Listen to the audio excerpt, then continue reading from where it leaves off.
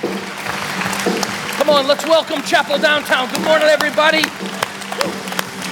Good morning. Good morning. Thank you so much. Awesome. Thank you so much. Can be seated. Merry Christmas, everybody. Good morning, Chapel Downtown. Glad to have you this morning. Excited about all God's doing.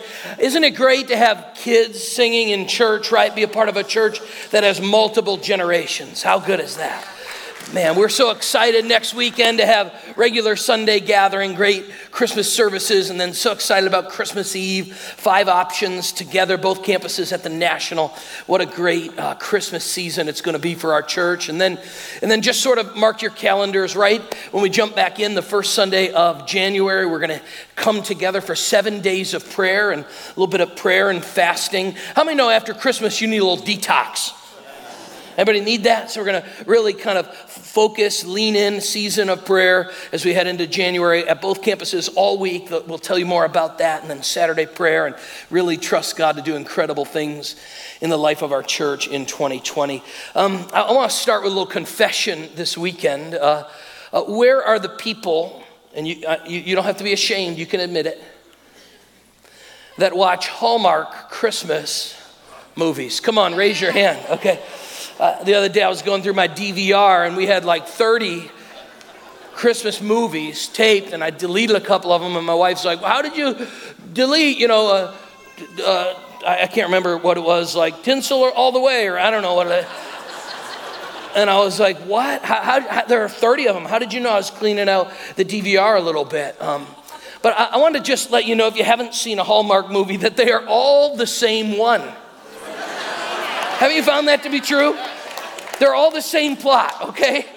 Let me tell you what it is. 45-year-old widowed dad, his teenage son wants him to get back in the game, But he's a good guy, and 45-year-old businesswoman who don't need a man anymore because she's been hurt. She don't need no man, and so they're both carrying Christmas gifts down in the mall, and they bump into each other, and they fall everywhere, and they don't see it, but everyone else sees the magic that's there. She's too hurt. He's too focused.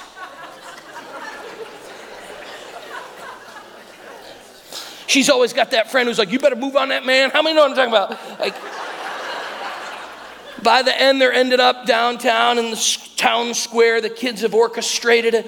They're underneath the mistletoe. They give each other kisses. They've been wearing J. Crew the whole movie, And it's a new Christmas. You're welcome. You don't have to watch any of them, But Christmas really does change our attitude. In fact, it's strange. I was working on the message this week, and I had this theological message on Jesus coming to earth, and from one of the great New Testament passages of how God in divinity came into our broken humanity, and he became human and a slave and died on a cross, and now because of that, God's exalted him. And I had the whole message sort of finished until I read the verses before it and after it. How many know it's good to read the verses before it and after it, right? Because Paul, as he talks to us from Philippians 2, we're going to look at it this weekend, in showing Jesus as the ultimate Christ coming in incarnation, he's really doing it to correct people's attitudes. In fact, just write this down this weekend. Christmas changes our attitude completely. And that's what he's about to teach them, that because of the example of Christ and what Christ has done, it ought to transform the way we treat one another, the way we act with one another. And so here's how he sets up the passage, and then we're going to look at his talking about Christ coming. He says this, Philippians 2, don't be selfish and don't try to impress others. Be humble, thinking of others as better than yourselves. Now this is an easy verse to read in church, but an awful hard verse to live out. How many know we're born selfish? I never had the toddlers in my house say, no, you go first. No, you go first. We're hardwired. Our kids learn some of their first words ever are mine. In fact, I've never heard them say, Dad, is this okay with you? Because it feels like you paid the bills. No, we're born selfish. And the truth is, we are also born trying to impress one another. So the Bible tells us to be humble and to think of others better than ourselves. And man, this is hard for us to do, isn't it? In fact, I don't know if you've ever taken a group picture. You ever taken a group picture and you have a few of them and you're going to decide to post one? This is the sign of whether or not you're selfish or not. Come on, confess. How many look at you in the picture first? You zoom it up. And then you're faced with the choice. Will you pick the best group picture, or will you pick the picture that's best of you? And you know what we do? We're like, I'm posting the one, like the one everyone's got their eyes closed, still halfway in the frame. You're like, but I look good in this. Boom, you know what I mean? Because the truth is, we tend to be wired selfishly as people. It's just kind of the way we are. We look out for ourselves. And so the Bible says this crazy thing at Christmas that we can think of others as more than ourselves and not try to live our life impressing other people. Wouldn't that be incredible if we lived in a world where people didn't try to impress one another and had humility of heart? In fact, I really believe this, that 99% of our relational problems are rooted in a wrong attitude. And so in a second, we're going to show you these verses that are really Christmas verses, but they're told by Paul because two people are fighting in church. I'm so glad the Bible's done being written because it includes their names in there. So one day we're going to meet them in heaven and say, who are you? And you'll be like, oh, you're the people that were fighting at the church in Philippi, right? And they're fighting and arguing. And so he tells them, listen, your problems relationally are rooted in a wrong attitude. And let me just say this weekend. I believe a good attitude can make hard things easy, and a bad attitude can make easy things hard. Much of our life is driven by our attitudes. And so we're going to talk today about how to get the right kind of attitude. Okay, come on, turn to the person next to you, downtown south. Turn to the person next to you and tell them, you need a new attitude. Come on, tell them that. You need a new attitude, okay?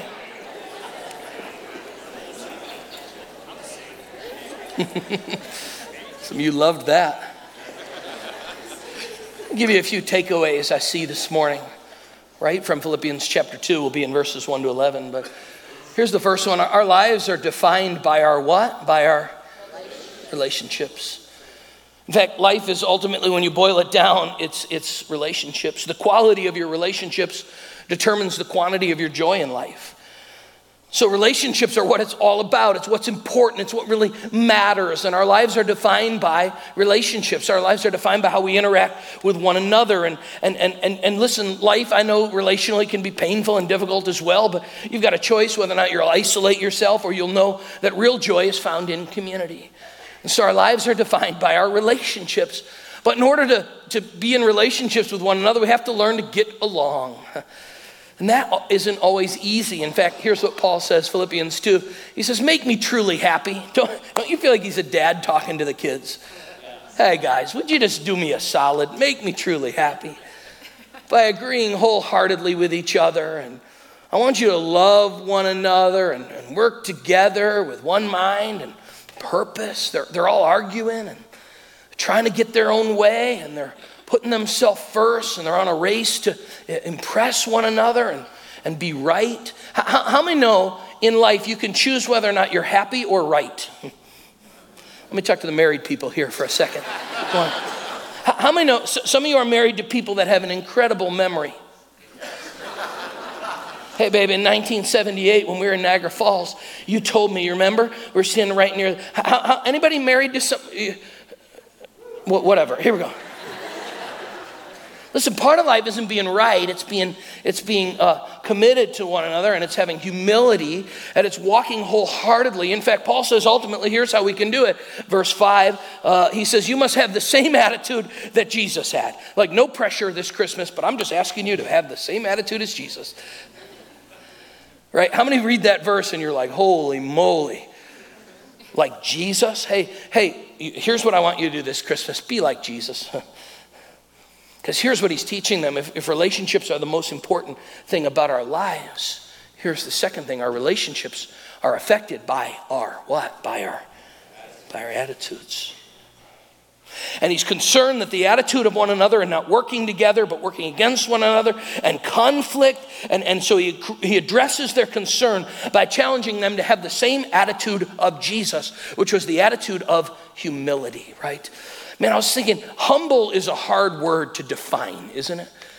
In fact, I've been pastoring for a little while now. I've never met with anyone who told me their problem was pride. No one seems to think that. And I've never met with anyone who said their problem was they're too humble either, In fact, I got thinking this week, I wonder if I'm humble. I wonder if when I preach, is this coming off humble? And so I'm typing my notes up and I'm like, is this humble? I'm wondering, is this humble? So I'm going to talk quiet. Does this feel, that was humble. This is a really humble sermon, isn't it? It's humble. Like, what is humble? Is it quiet? I love how Tim Keller says it, that humility isn't thinking less of yourself. It's just thinking of yourself less. Because we tend to be preoccupied with ourselves, don't we? And Paul's saying, listen, if you're going to get along, you're going to have your relationships work, if you're going to find this joy in life by being able to relationally connect with one another, you're going to have to check your attitude. And here's the third thing. Our attitudes are ultimately going to be affected by who? Come on. By Jesus. He says, have the same attitude Jesus has. And then he breaks out in what some scholars say is a hymn, because it's a description, but at least it's written in prose or a poem of who Christ is and what he's come to do. Let me show you it. Philippians 2 and verse 5. He says, here's what I want you to do. Think of yourselves the same way that Christ Jesus thought of himself. He had equal status with God, but didn't think so much of himself that he had to cling to the advantages of that status no matter what. Not at all. When the time came, he set aside the privilege of deity and took on the status of a what? Of a slave, and became what? Human. And having become human, he stayed human. It was an incredibly humbling process. He didn't claim any special privileges. Instead, he lived a selfless, obedient life and then died a selfless, obedient death. And the worst kind of death at that, a crucifixion. So he says, hey, you guys can't get along. It's because you're all trying to impress one another, outdo one another. Have you ever had a one-upper? You ever had a conversation with a one-upper? You know what I mean? You're like, hey, things are going pretty well. My son's just learning to read. Oh, that's not bad. My son learned to read when he was 2. He's got 3 college credits. He's in first grade. You ever had a conversation with someone? No matter what you say, they've done better. You know what I mean? You're like, really? You can't give me just a second? And they're trying to impress one another, one-up one another, outdo one another. And Paul says this is actually the opposite of what Jesus did. Instead of Jesus trying to outdo one another, he came not to be served, but to serve. And in fact, it's the ultimate demotion in all of human history. That the God of the universe was willing to step out of the perfection of heaven and come into the imperfection of our world. And then he describes what he does as like a process of demotions. He says, first of all, that the God became human. I want you to think of this weekend. God became human. Max Lucado says, God was given eyebrows, elbows, 2 kidneys, and a spleen. He stretched against the walls and floated in the amniotic fluids of his mother. The omnipotent in one instant made himself breakable. He who had been spirit became pierceable. He who was larger than the universe became an embryo. And he which sustains the world with a word chose to be dependent upon the nourishment of a young girl. God as a fetus, holiness sleeping in a womb, the creator of life being created. We sing it all the time. We sing God in flesh, and we walk by nativity scenes, and we rarely go, whoa, can you believe this? But hey, God became human. And how many know he did that so he could rescue us? Anybody thankful for that this weekend, right? God became human. You say, well, what kind of human? Surely he was a king, and he brought attention to himself, and he gathered the masses, and he profited himself, and he propped himself up. No. Not only become human, but he became a what? He became a servant. For real? God became human in a servant form. Philippians actually says he's a slave. He came not to be served, but to serve. In fact, in some of his last moments, as they're sitting around a room when there was no servant to wash the feet, which was a custom in the ancient world, because they would walk on dusty grounds before the meal. There was no servant there. None of the disciples thought of lowering themselves, but Jesus, the God of very God, set aside his garment and served other people. Hey friends, you and I want to be great in the kingdom of God. If it's not about puffing ourselves up, it's about serving one another, right? And when we start clinging for power and prestige and opinion and control, we've lost the heart of our Savior, who's a God who's come to serve. He came not only in humanity, but what kind of human? In servanthood. And the Bible says not only did he come as a human, not only did he come as a servant, he came to die. He was willing to die.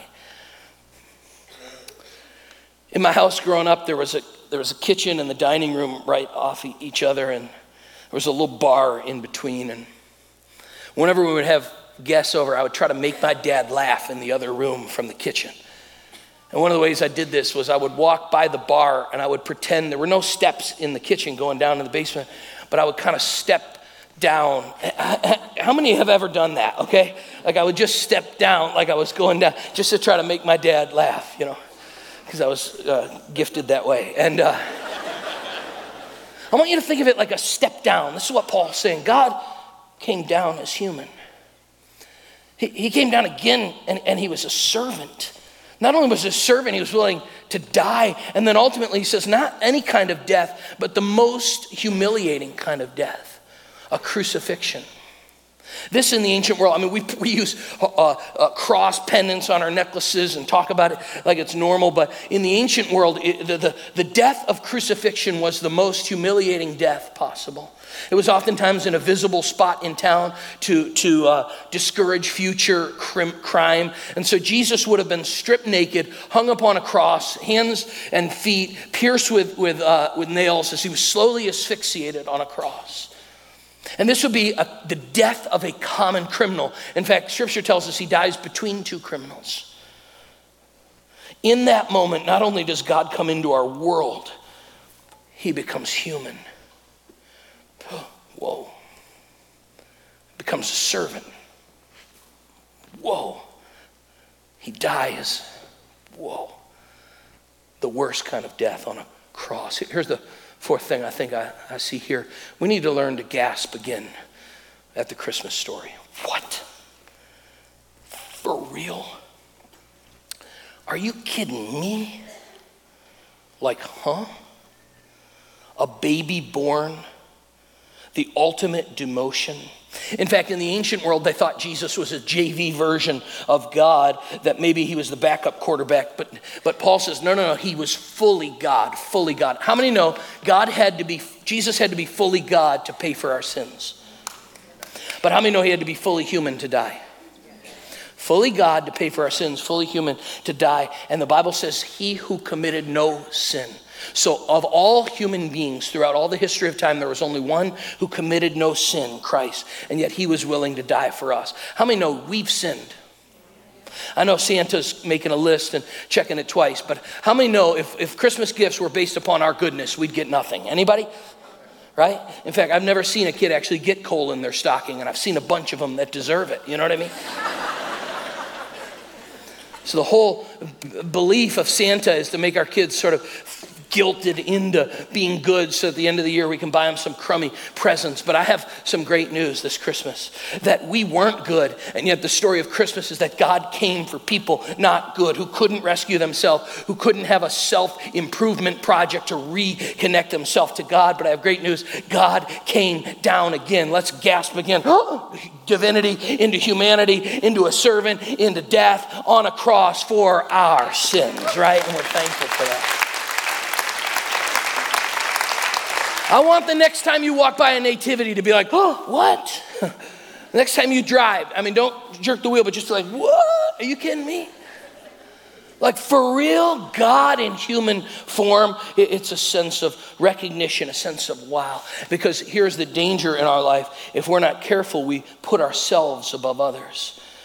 And Paul says, if you want to know how to get yourself under control, you've got to check your motives. In fact, that's one of my takeaways. Just check your motives. Paul says some of you are trying to impress one another, outdo one another, get ahead of one another. No. That's not what God has for you. Check yourself. We used to have a phrase, check yourself before you wreck yourself. Come on, turn to the person next to you and tell them, check yourself. Come on, tell them that. Check yourself, right? Check your motives. The other day, The other day, our student pastor, KJ, sent me a video, and it was of me working my way into traffic. He had seen me ahead on the road, and I wasn't really cutting people off. I was just utilizing all the lanes available to me. And he sends this picture of me, sort of, and I realized, man, I drive a little selfishly. I just can't handle people are waiting, and if you're going to wait, I'm going to go. Listen, but that bleeds into a lot of us in a lot of parts of our life. We want to get ahead of people, want to prove our worth. Listen, let's check our motives. Paul says, consider others better than yourself. What if at the end of church today, as we're pulling out of our lots or walking out the door, we say, no, you go first. No, you go. What if there was just a log jam of you go firsts, right?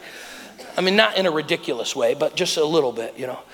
What if when you got to the coffee station in church, you said, hey, can I get you some right now? Come on. How can I? Like, what if we served one another? What if instead of trying to advance our own cause, we advance the cause of others? What if we checked our motives? And here's the second thing. What if we checked our attitudes? What if we checked our attitudes? Every Wednesday night at our house is take the trash out night. And so it's my job to get my boys to take the trash out. And they sometimes forget. And so the other day, those of you that know me know I get up pretty early. I'm pulling out of my driveway. It's like 5:40 in the morning. And I realize as I'm pulling out of my neighborhood that there are trash cans at the end of every driveway. And I realize, we didn't put the trash out. And I had this moment where I needed to either please my wife or go to Starbucks and spend time with the Lord.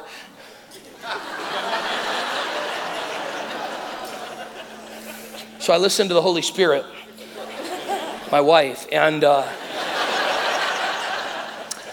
turned back around and pulled in my driveway. Now, it's not my job, it's my son's job, but they need, and I don't know why, I was sick of it. It's 5:40 in the morning, and my driveway is kind of steep, and I thought, I don't really want to fall, and the boys would recover better from a fall, so I went up to their bedrooms, 5:40 in the morning. I said, hey, guys, you didn't take the trash out, and it's trash morning. Pretty soon, trash comes early, so you need to go. They said, Dad, what time is it? I said, don't worry about it.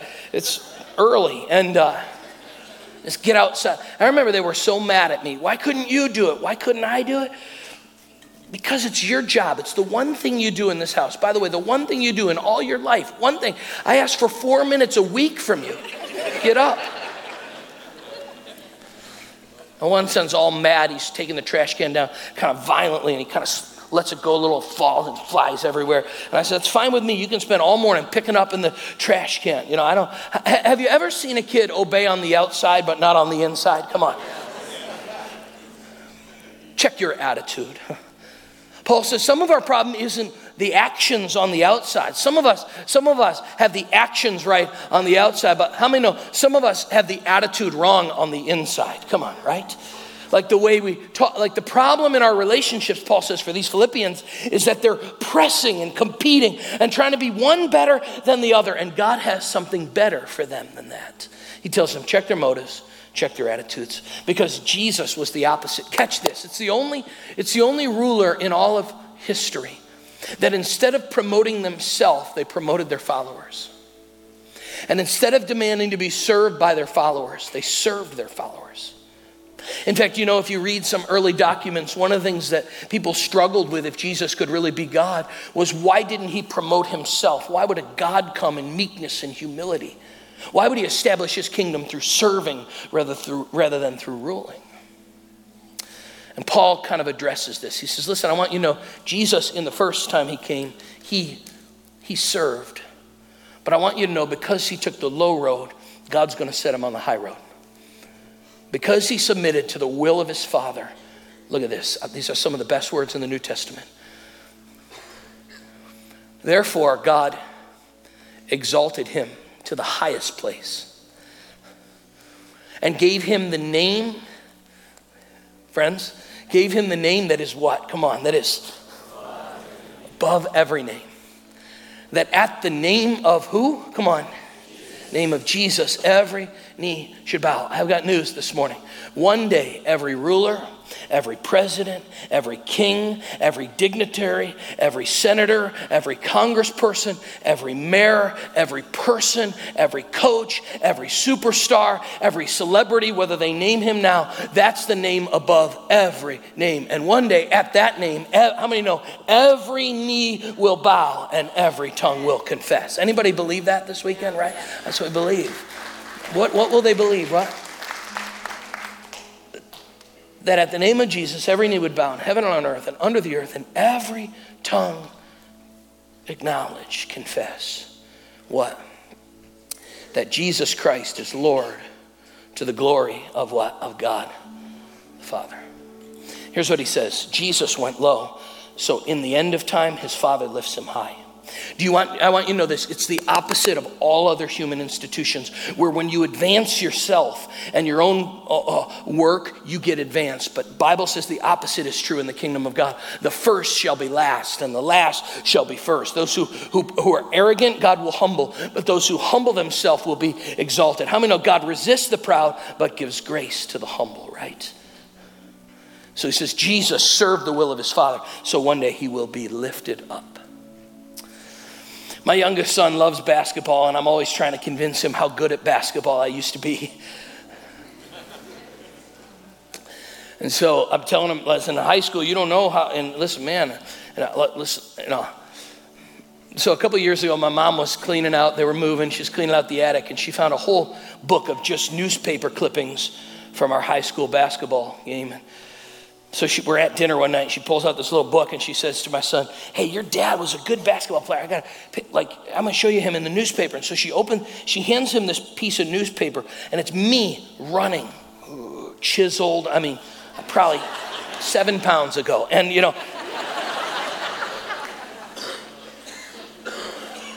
and I look closer and I realize, I remember this game. We lost to Lafayette by 8 points. And the guy I guarded, a really good guy, dropped 28. And so she hands him this picture, and it's of me getting smoked by this other guy. And my son smiles and, Dad, this kid had 28 on you? Well, yeah, he's very good. Yeah. Then, listen, a couple days later, I'm walking through the kitchen, and on the front of my refrigerator, it's just this picture of me getting schooled, And every day as I'm walking to work, I walk by my refrigerator of shame. You know what I mean? How many know if you exalt yourself, you will be humbled, Since then, I've hidden the picture. Jesus says, I've come to do it the complete opposite way of every ruler, every system, every way of thinking. Everything in our culture says, get ahead, be ahead, promote yourself, push yourself. Cling for power, rise in the ladder. And Jesus says, no, you want to get ahead? You get ahead by going behind. You want to be promoted? You get promoted by serving. You humble yourself under the mighty hand of God, Peter says, that he may exalt you in due time. Hey friends, I think we need a revolution in our culture of people that don't promote themselves, but promote their God, people that serve one another. And I want the chapel not to be known, even for our name chapel, not for our staff, not for our leadership, not for our ministries. May this be a house that is known there's only one name that is great. Come on, friends, the name of Jesus Christ, our Lord. And we humble ourselves under his hand. Hey friends, you're not that good. I'm not that good. How many know you're an imperfect person in an imperfect church with an imperfect pastoral team? How many know Pastor Jason, Pastor Joel, KJ? How many know those guys are imperfect? Can I get an amen? How many know the pastor's wife, she's imperfect, right? Hey, but we have a perfect king, and we haven't come to impress each other. We have come to just declare triumph and lift up a Savior who's a lowly one, who one day is now exalted. On the third day, he rose from the dead. Let's be a house of humility, a house of service, a house of sacrifice. And it's the opposite of what our culture says. I get that. But Paul says, listen, it'll transform your relationships if your attitude changes and you consider their needs better than yours. And so you know what I'm going to do today? I'm going to go home from church and I'm going to watch a Hallmark movie with my wife. For the glory of God the Father. I actually fall asleep 10 minutes into anything, but I'll be right there by our side. Come on, would you bow your heads with me? I'm going to pray for us, and I'm going to turn it back over to downtown. God, would you make this part of our church, part of our hearts, part of our identity? God, no great people here, just little people with a great God. For you are the only one worthy of all praise and glory. In Jesus' name, amen. I'm going to turn it back over to downtown. Would you bow with me just one more time? In the lobby and here in this main room. Maybe you're here this weekend and you aren't sure of where you are even in your relationship with God. The story of the Bible is the story of Christ coming for sin. That he died, and he died a painful death for our sin. I'm not going to embarrass you or ask you to get out of your seat, but if you're here this weekend, you say, Brandon, I'm not quite sure of where I'm at in my own relationship with God. Nobody's looking around. Would you just raise your hand all over this room and say, pray for me today? I don't know where I'm at in my relationship with God. Come on, raise your hand. Yes. Are there others? Yes. Thank you. Anybody else? Just raise your hand. Put it right back down. Pray for me. Yeah. Thanks so much. Anybody else? Yep. Thank you. Anybody else? Pray for me this weekend. I don't know where I'm at in my relationship with God. The story of the Bible is you just pray a prayer that goes something like this, right where you're seated. God, I'm imperfect, but I believe you died on a cross and rose from the dead for my sins. So come into my life and take away my shame. I invite you to be my Savior and the treasure of my life. Today I confess with my mouth and believe in my heart that you are who you say you are, that you died and rose again. So forgive my sins.